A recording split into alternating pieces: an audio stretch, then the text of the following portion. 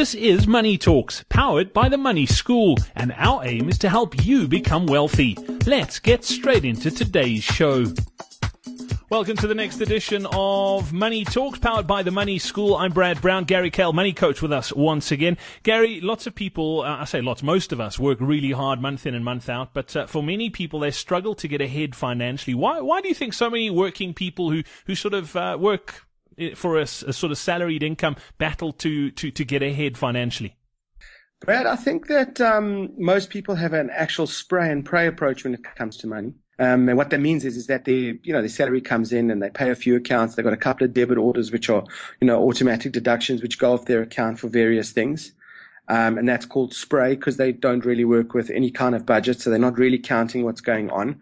So the money comes in, they spray it to a couple of people. And then for the rest of the month, they start praying. And I find that people are very religious from about the 10th of the month to the 25th when money's gone.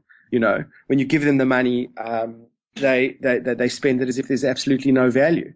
And this is a real problem because what they're doing is they're taking sort of a gut feel or creative accounting to manage money. Just on the day how they feel, yeah, I'll make it, no, I won't, this is a good idea, that isn't.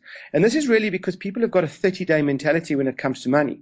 When they started working, the only thing they knew was get job, make money, and then for the rest of their life, earn more. Why earn more? Because money always just seems to run out. So I need to earn more is the next strategy.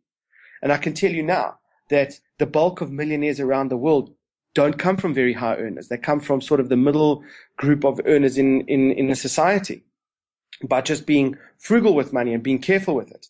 So what most consumers are really just trying to do is they're just trying to make it from one payday to the next. And this is actually a strategy. It is, let me live as much as I possibly can from one paycheck to the next. And if that is your strategy, well, then it makes sense to spend all your money on as much entertainment, as much clothing, as much of the good life as possible, because then you actually did what you set out to achieve. And that was live till your next paycheck. But if you want a financial future where you want to be building wealth and you want to access freedom and you want to start having a choice in life and start to dictate life on your terms and start doing what you want, when you want, and how you want, well, that's a completely different ballgame. That would mean that you'd have to look at your salary completely differently and understand that this is your engine to being able to access those freedoms in life. So it needs to be segmented into a portion of this is going to give me a lifestyle and a portion of this is going towards supporting a future lifestyle without me having to work and, operating as a wealthy person.